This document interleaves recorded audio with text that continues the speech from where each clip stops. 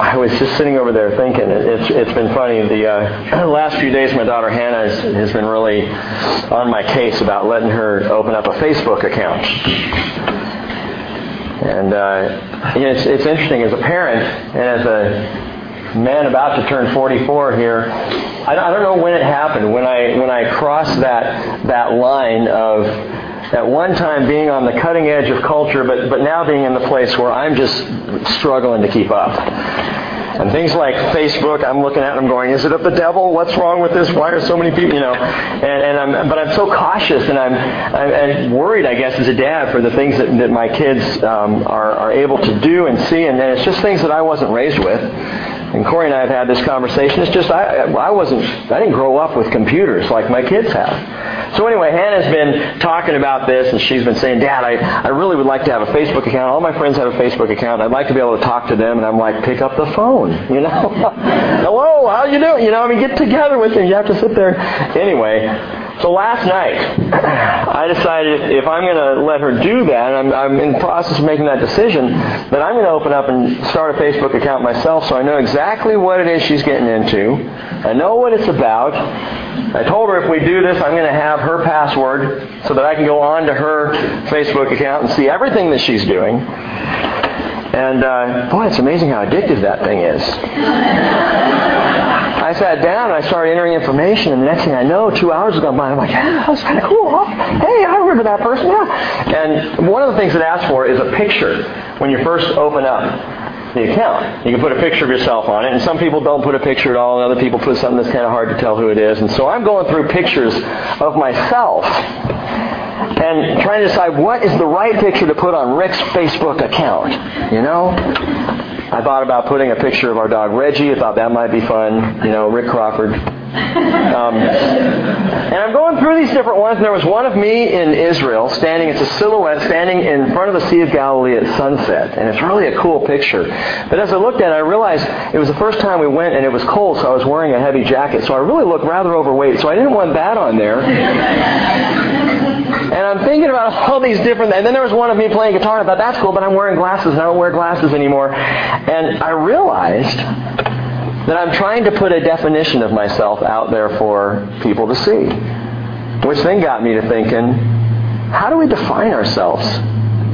And how much time we spend trying to define ourselves in front of other people. And it really doesn't matter how old we get or at what point we are in life. We're still trying to present some aspect of ourselves to people. Some way that we want people to see us. You know what the Apostle John said about himself? I think it's the best self-definition for a follower of Jesus in all of Scripture. He called himself the disciple whom Jesus loved.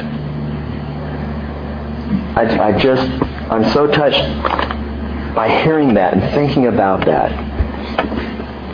If I could put that on a Facebook account, the disciple whom Jesus loved, that would be it. That's really the greatest self-definition any human being can have. I'm one of Jesus' followers, and He loves me. And I wanted to share that with you this morning as we get into the teaching that you are the disciple whom Jesus loved.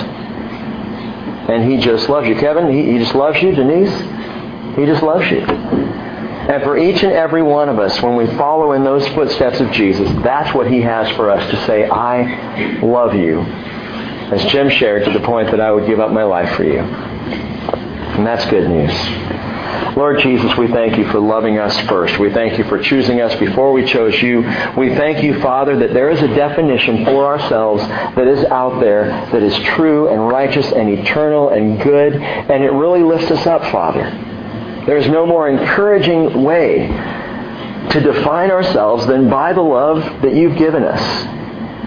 Nothing, Father, brings us greater encouragement or satisfaction or security or joy. And so we thank you for Jesus. And we ask, Lord, would you continue speaking to us this morning? Would you teach us your word and draw us closer to your heart, Father?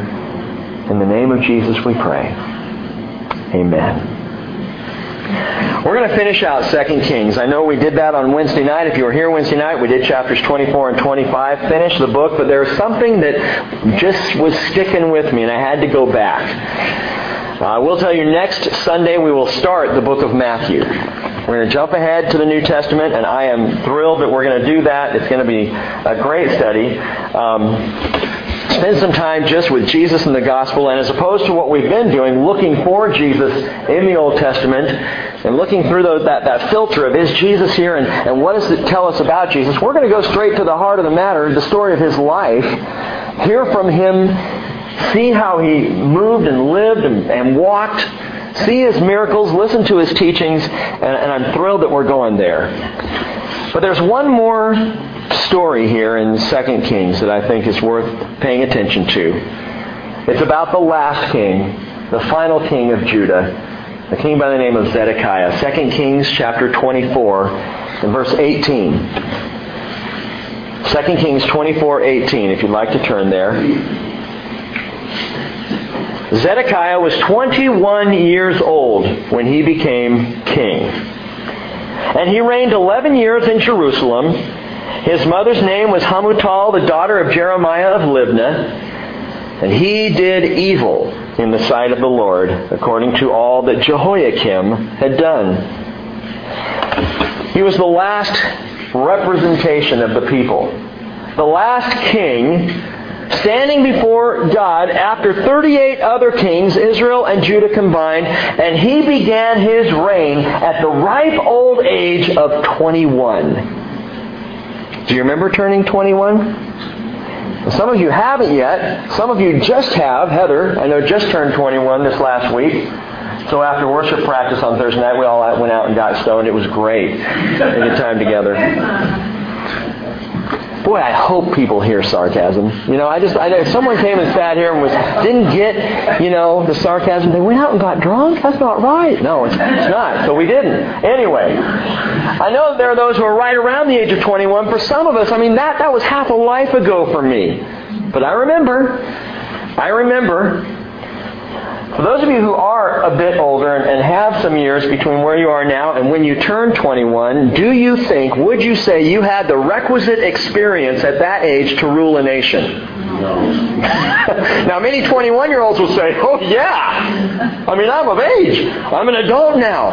I have arrived. And that is exactly how I felt. That's where Zedekiah was. 21 years old and king of a nation. In charge, boss man. Experience was lacking. It seems to me that the one word that is going to define this presidential election is experience. And if you've been watching how interesting this last week has been, Republican candidate John McCain has chosen his running mate, Sarah Palin, not even sure how you say it, the 44-year-old governor of Alaska and mother of 5, is now the running mate to John McCain. And the first thing out of the Democrats' mouth was, no experience. Which is exactly what the McCain campaign has been saying about Obama all along. Where's the experience? And now the question is, are they going to cancel each other out, or are they going to continue shooting the experience arrows back and forth throughout this campaign? Obama himself is a 47-year-old junior senator with 150 days of actual Senate experience. And we're looking at the presidency of the United States, the most powerful position in the entire world. The question is going to be one of experience. And I think it's a fair question. For anybody who would stand up and lead a country, the question has to be asked, do you have the experience to do it? Wherever you fall in the political landscape. I want you to think about the experience that the Bible ascribes to Zedekiah, the last king, this 21-year-old king of Judah.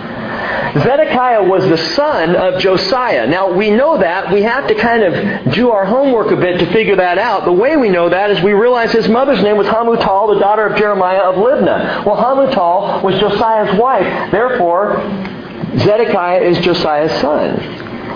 He's the youngest son of Josiah. Josiah, you may recall, is the greatest king and revivalist in all of Judah's history, possibly in all of Israel's history, back to King David.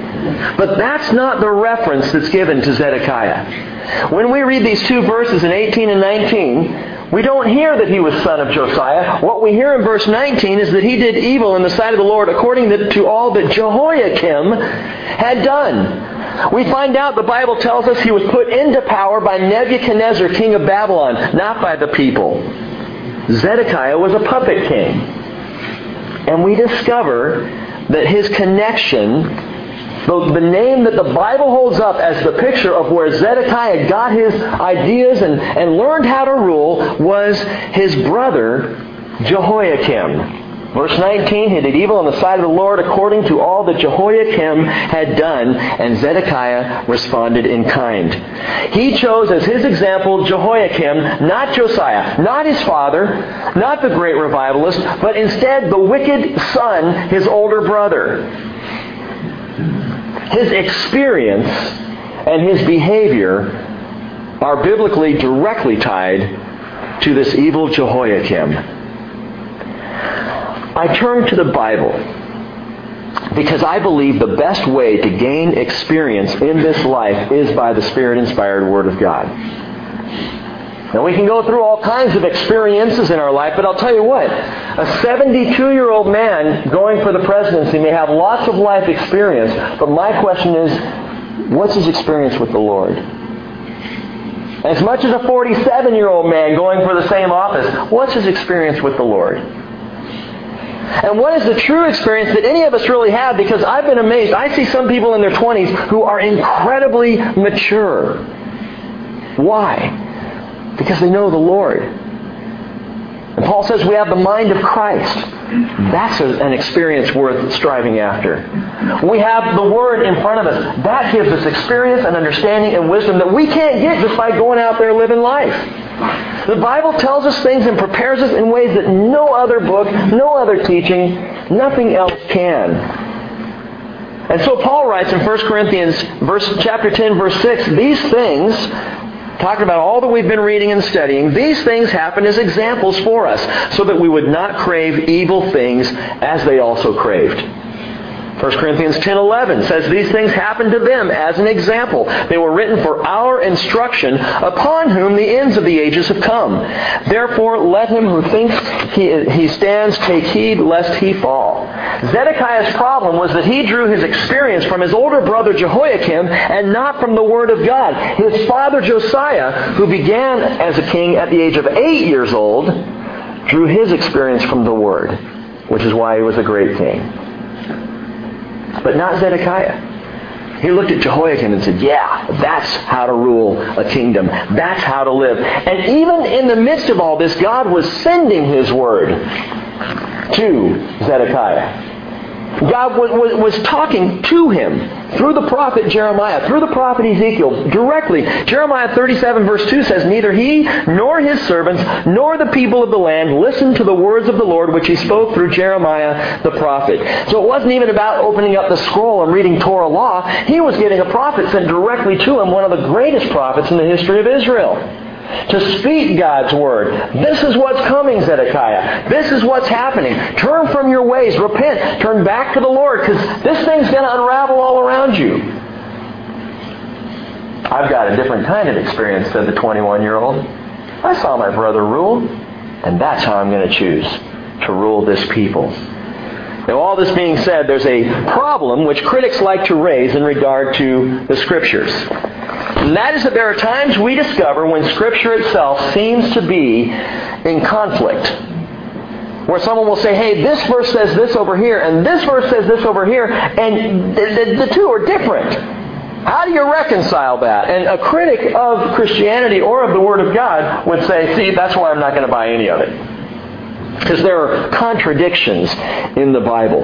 Paul wrote to the church at Philippi, in Philippians 4:19, my God will supply all your needs according to His riches in glory in Christ Jesus. And I like that one. Where's my highlighter? That's one in my Bible. Highlight that, underline it, star. That's a promise for me. I like it. And then Paul turned around and told the church at Corinth in 2 Corinthians 4:7, we are afflicted in every way. but not crushed. We're perplexed, but not despairing. Persecuted, but not forsaken. Struck down, but not destroyed. Always carrying around in the body the dying of Jesus, so that the life of Jesus also may be manifested in our body. For we who live are constantly being delivered over to death for Jesus' sake, so that the life of Jesus may be manifested in our mortal flesh. I'm not going to underline that one, because I don't want to carry around death. I like the one about God supplying all my needs. That I can hang with. Jesus said to the apostles in the upper room, John 14:27, "Peace I leave with you." Oh, beautiful words. "My peace I give to you, not as the world gives do I give to you. Do not let your heart be troubled, nor let it be fearful." Someone hand me a pen. It's beautiful. Underline that one. Memorize it. But Jesus also made this statement in Matthew 10:34. "Do not think that I came to bring peace on earth. I did not come to bring peace, but a sword." Huh? How do you explain that one? Well, it's in the book of Matthew chapter 10, so when we get there, I'll explain it. Give me a little bit of time to study it. He said, "I came to set a man against his father, and a daughter against her mother, and a daughter-in-law against her mother-in-law, and a man's enemies will be the members of his own household." That does not sound like peace to me. Contradiction. Right? So I'm not going to underline that one. Jesus promised in John 10:10, "I came that they may have life and have it abundantly." Circle that. But Jesus also said, "If anyone wishes to come after me," Matthew 16:24, "he must deny himself, take up his cross, and follow me." You came to give me the abundant life, but taking up my cross speaks of death. How does that work? We have seemingly conflicting statements in Scripture. People have pointed to the genealogies of Jesus. Matthew's genealogy and Luke's genealogy, totally different. They don't line up right. Contradiction, therefore I can't believe. Gang, the contradictions so-called in Scripture, when truly looked at, they further serve to prove the poignant relevance of the Word of God in our lives. What do you mean by that? I mean that the Word rings true in every situation of life. It's no more contradictory than the human experience itself. I can be doing great today and be on my face in sorrow tomorrow. Is that a contradiction? It just happens to be reality. I can be praising on the mountains of glory, or I can be crawling through the valley of the shadow of death. Is that a contradiction? Or is it just life? The Word, gang, reaches us in real life. Jesus' words speak to us wherever we are.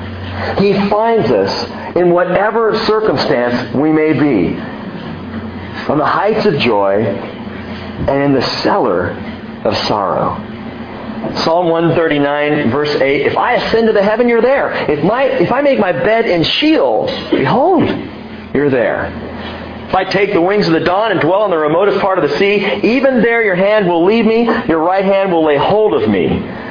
This is not a word, gang, that made sense in one culture or fit one generation, but is now yellowed and crusty and irrelevant with age. This is a word that in every case speaks to every aspect of our lives, which is why I trust it so much. The Word of God speaks today. But when it came to God's Word, Zedekiah was not listening. He was not paying attention. Maybe it's because he thought he was getting conflicting messages and he couldn't work it out. I don't think that's the whole reason, but I think it may have been part of his problem. What do you mean, conflicting messages? Well, we learned Wednesday night that there were two well-known prophets alive and speaking to Zedekiah during his reign as Judah was falling prey to Babylon. Jeremiah was the one prophet, Ezekiel was the other. And both these men were sent by God to Zedekiah to speak to him. God gave His Word directly. He sent two specific messages to this young, inexperienced king, one coming through each prophet. But on the surface, when you read these two messages, they contradict each other. So if you were Zedekiah, the inexperienced, unlearned, non-Bible fed king, listening to a message from Jeremiah and a message from Ezekiel, and they're not making sense together, they're in contradiction, what do you do with that? What Zedekiah did was just cast it out. Neither one must be right because they don't make sense together. I want you to see these messages. Turn with me first to Jeremiah chapter 34.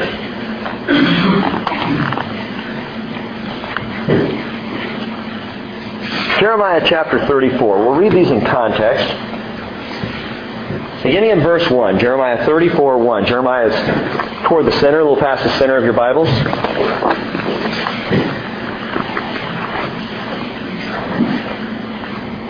The word which came to Jeremiah from the Lord, when Nebuchadnezzar, king of Babylon, and all his army, with all the kingdoms of the earth that were under his dominion, and all the peoples, were fighting against Jerusalem and against all its cities, saying, Thus says the Lord God of Israel, Go and speak to Zedekiah, king of Judah, and say to him, Thus says the Lord, Behold, I am giving this city into the hand of the king of Babylon, and he will burn it with fire. You will not escape from his hand, for you will surely be captured and delivered into his hand. And you will see the king of Babylon eye to eye, and he will speak with you face to face, and you will go to Babylon. Yet hear the word of the Lord, O Zedekiah, king of Judah. Thus says the Lord concerning you, You will not die by the sword. You will die in peace. And as spices were burned for your fathers, the former kings who were before you, so they will burn spices for you, and they will lament for you, Alas, Lord, for I have spoken the word, declares the Lord. It's a little disturbing, but it's also encouraging. You're going to come face to face with the king of Babylon. You're going to see him. You're going to go into captivity, but guess what? You're not going to be murdered. They're not going to take your life. And as a matter of fact, when you die, people will lament you. There will be those who miss you. It's not so bad. It's a little bit despairing, but not horrible. But notice the specificity of this prophecy that Zedekiah heard. You'll see the king of Babylon eye to eye. You're going to speak to him face to face, and you will go into Babylonian captivity. He says that very clearly. So now, Zedekiah has heard this. Turn over to Ezekiel, a couple of books to your right. Ezekiel chapter 12. Beginning in verse 1. I have a few verses to read to get up to the one I want you to see. So just follow along. It's an interesting story. Then the word of the Lord came to me, Ezekiel's writing, saying, Son of man, you live in the midst of the rebellious house, who have eyes to see but do not see, ears to hear but do not hear, for they are a rebellious house. Therefore, Son of man, prepare yourself baggage for exile, and go into exile by day in their sight, even go into exile from your place to another place in their sight. Perhaps they will understand, though they are a rebellious house. Bring your baggage out by day in their sight as baggage for exile. And then you will go out at evening in their sight as those going into exile. Dig a hole through the wall in their sight and go out through it. Load the baggage on your shoulders in their sight and carry it out in the dark. You shall cover your face so that you cannot see the land, for I have set you as a sign to the house of Israel. God was very into word pictures, and he was trying to help the children of Israel see exactly what was going on. And so Ezekiel says, I did so as I had been commanded. By day I brought out my baggage like the baggage of an exile. Then in the evening I dug through the wall with my hands. I went out in the dark and carried the baggage on my shoulder in their sight. Now can you imagine this? The people know this is the prophet Ezekiel. And someone's like, Ezekiel's walking up the street with his luggage. What's going on? I don't know. Let's go see. It's got to be another one of those weird Ezekiel things. And they go out and watch, and there he goes up the street, dragging his little baggage cart behind him and bags on his shoulders, and he gets to the wall and he starts to digs a hole through it as the people are watching this, carries all his bags through to the other side as if he himself is going into exile. And in the morning, verse 8, the word of the Lord came to me, saying, Son of man, has not the house of Israel, this rebellious house, said to you, What are you doing? Say to them, Thus says the Lord God, this burden concerns the prince in Jerusalem, that's Zedekiah, as well as all the house of Israel who are in it. Say, I am assigned to you. As I have done, so it will be done to them. They will go into exile, into captivity. The prince who is among them will load his baggage on his shoulder. In the dark he will go out. They will dig a hole through the wall to bring it out. Pay attention to that. You're going to see it in just a minute. He will cover his face so that he cannot see the land with his eyes. Verse 13, I will also spread my net over him, and he will be caught in my snare. And I will bring him to Babylon in the land of the Chaldeans. Watch this. Yet he will not see it, though he will die there. Okay, Zedekiah hears this. A very specific prophecy. Just like Jeremiah's, now Ezekiel's saying, Zedekiah, you're going to go into captivity in Babylon, but here's the difference. You're not going to see it. Zedekiah's thinking, well, Jeremiah said I was going to see the king face to face. And now Ezekiel's saying, you're not going to see the land at all. You will not see Babylon. These prophets better get their stories straight. Because one's saying one thing and one's saying another thing, and from Zedekiah's perspective, they contradict each other. So someone's not telling the truth, and I'm going to guess neither one were. I'm going to guess they're just making this whole thing up. It's one of the classic excuses for someone to reject Scripture. Words in conflict, contradiction, Scriptures that are flip-flopping, to use a well-worn term. Go back right now to 2 Kings 25. 2 Kings 25 in verse 1. Watch this play out.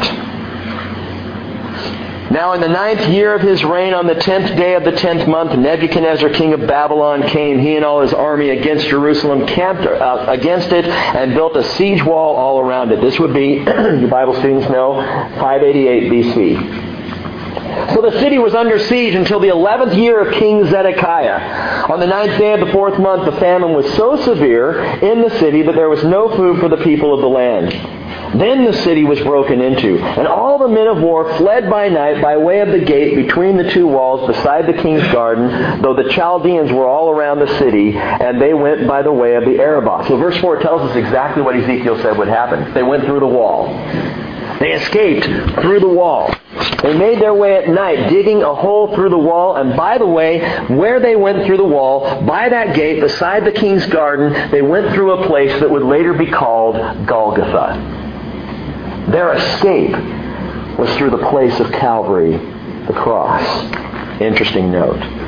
But it says they went by the way of the Arabah. Verse 5, but the army of the Chaldeans pursued the king and overtook him in the plains of Jericho, and all his army was scattered from him. And then they captured the king, and they brought him to the king of Babylon at Riblah, and he passed sentence on him. Riblah. Where's Riblah? It's important to know this. Riblah is not in Babylon. It's actually on the Orontes River, which was northwest of Damascus, where today is the border between Lebanon and Israel. If you know the geography over there, you've got Israel, and above it is Lebanon, and then you've got Syria, and then Jordan on down around, Egypt down on the other side. This is where they took Zedekiah. This is the place that he saw King Nebuchadnezzar. Nebuchadnezzar was not in Babylon when Zedekiah saw him. He was fighting on another front. And so there he saw this king, just as Jeremiah prophesied. He saw him eye to eye and face to face, just like the Lord said he would. Watch what happens, verse 7. They slaughtered the sons of Zedekiah before his eyes. Then put out the eyes of Zedekiah, and bound him with bronze fetters, and brought him to Babylon. Which is exactly what Ezekiel said would happen. You're going to go to Babylon, but you're not going to see it. Now this is simple for us. We just look back and go, oh yeah, it works out historically. But if you were not in the place of looking back in history, but you're trying to look ahead, and you get these two prophecies, one says you're going to see the king of Babylon, and the other one says you're not going to see Babylon, what would you assume? Someone's got to be wrong.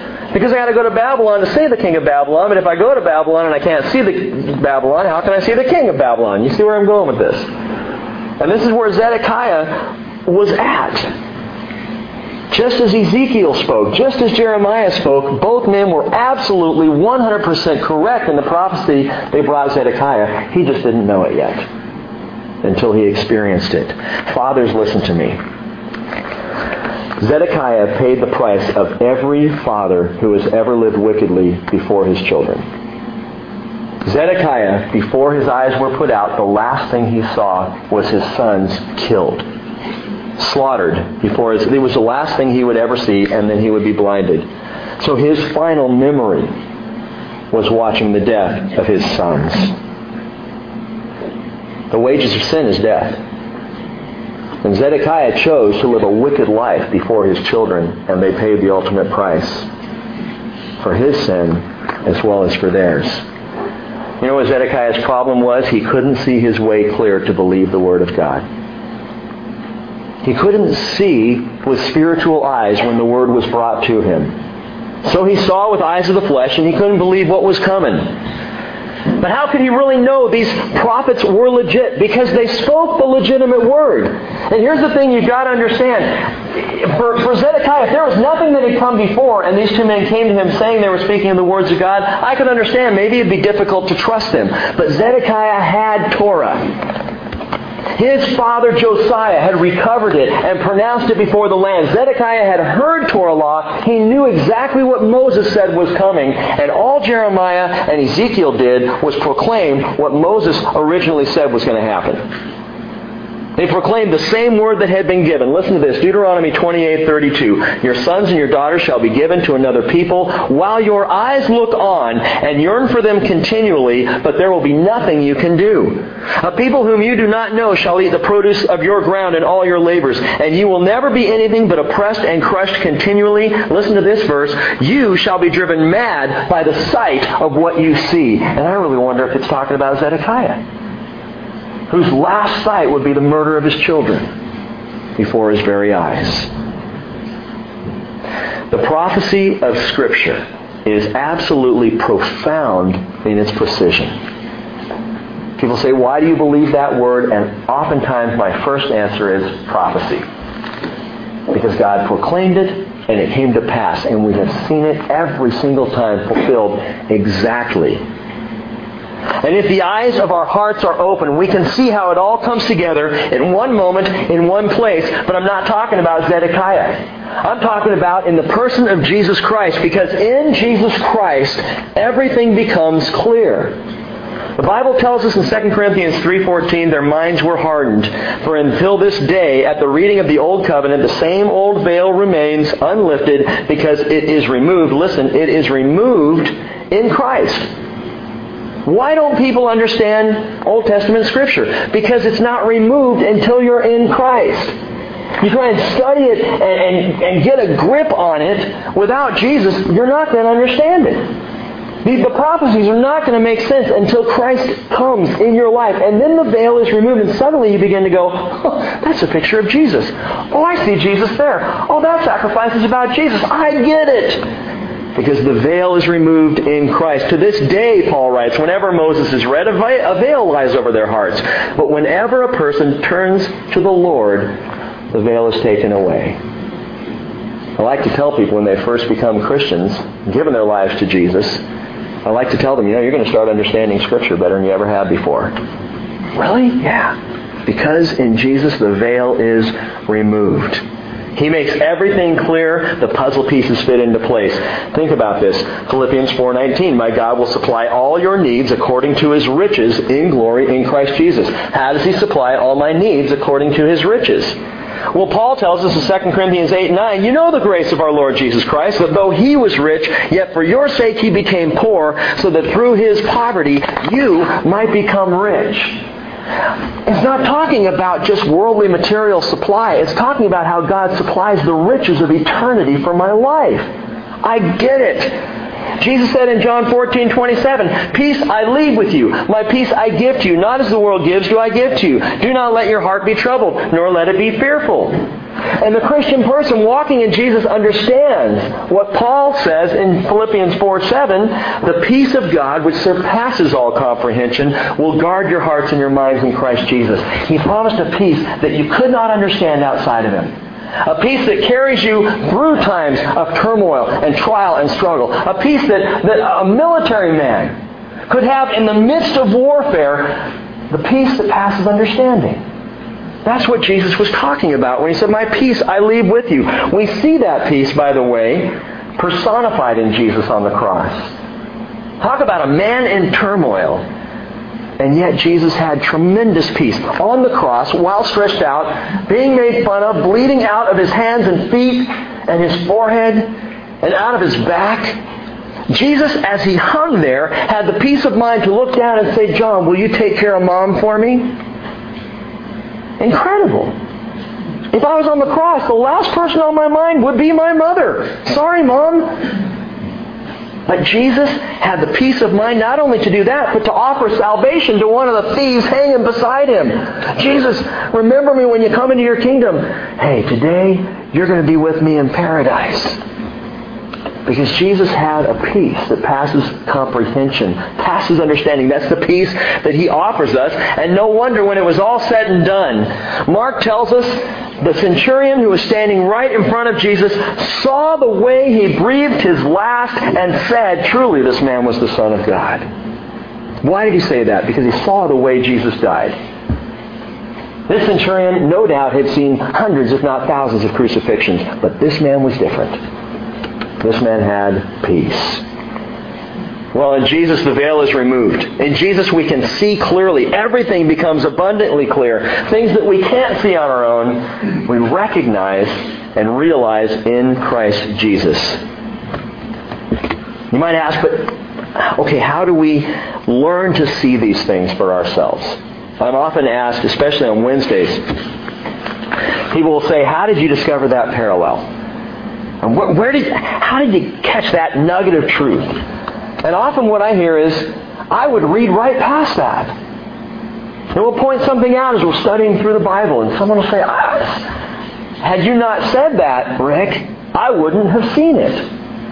To which I reply, I read right past most of this stuff the first 7 or 8 times too.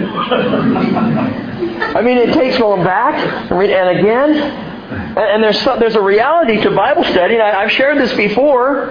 It takes a lot of prayer and a lot of preparation. There's no shortcut. However, I want you to understand something else this morning. Something had happened to me several years ago that has shaped my understanding of Scripture like nothing else. And I believe it is the key to knowing the Word. It is the key to seeing what God wants us to see when we read His Word. You want to know what it is? Look through the promises to the person.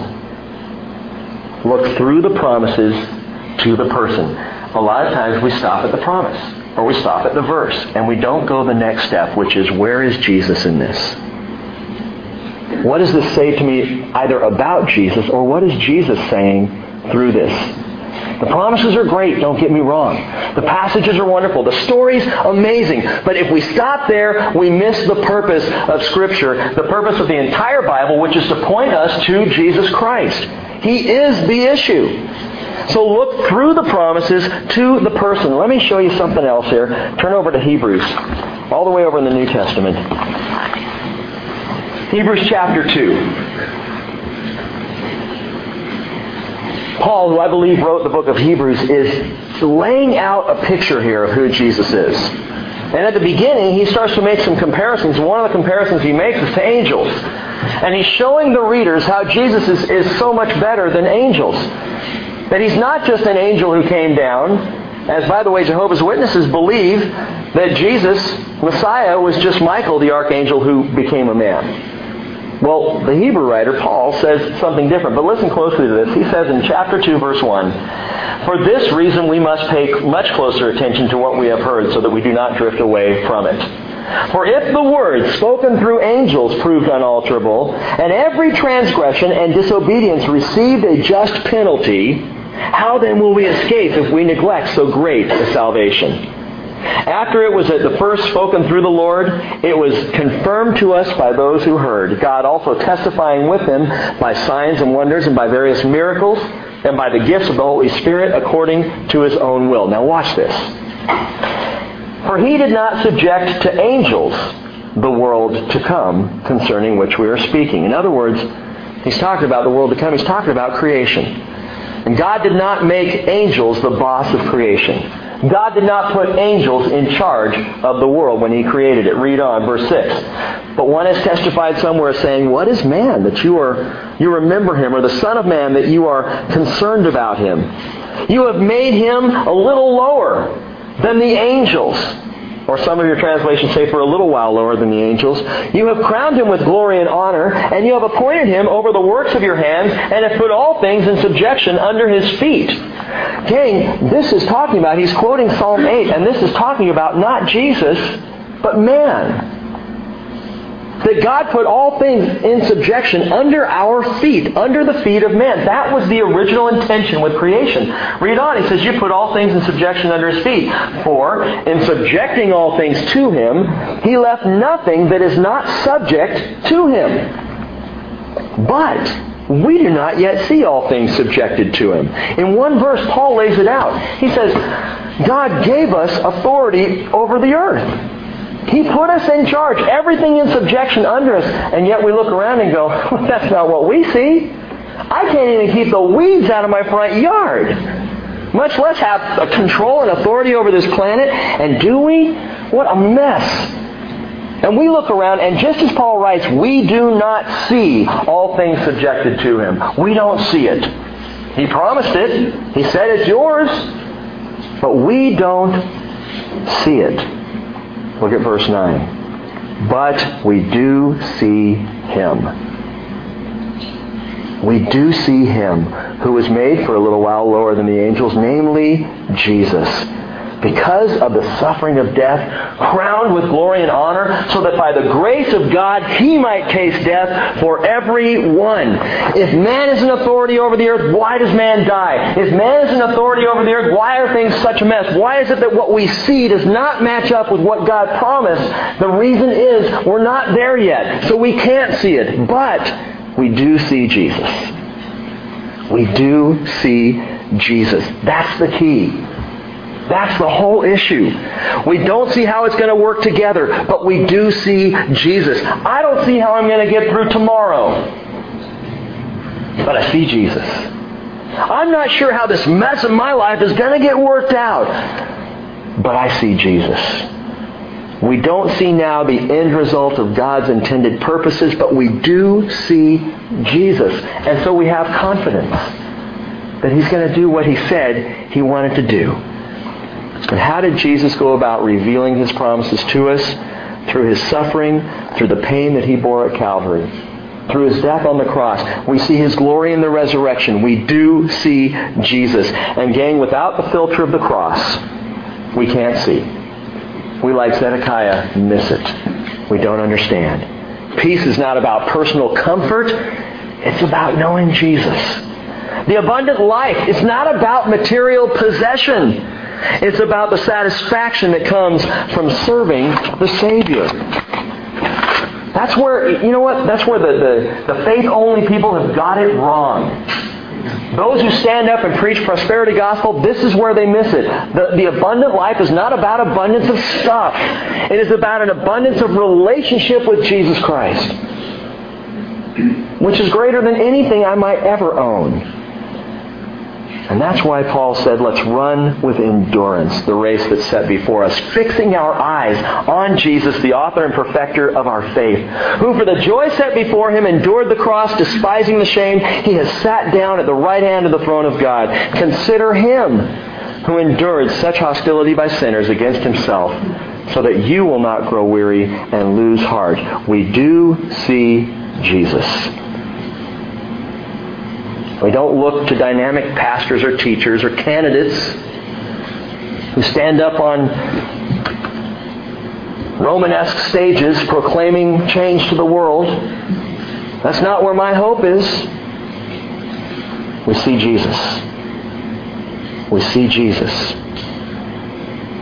Okay, and we don't look to great men, because at best they're going to cloud your vision. At worst they will blind you. Zedekiah looked to a great man. A great man. The greatest man alive at the time. Do you know what the Bible calls Nebuchadnezzar? Do you know what the name was given to this king of Babylon, who was the greatest king? He was, in fact, if you look historically, probably the greatest dictator in the entire history of the world was Nebuchadnezzar. Complete and absolute world domination by this one guy.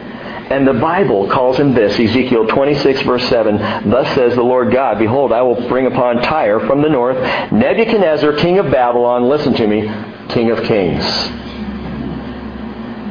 King of kings.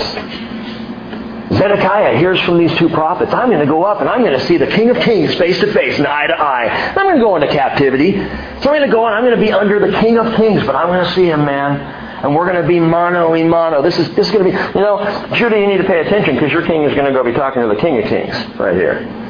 I'm going to see him face to face.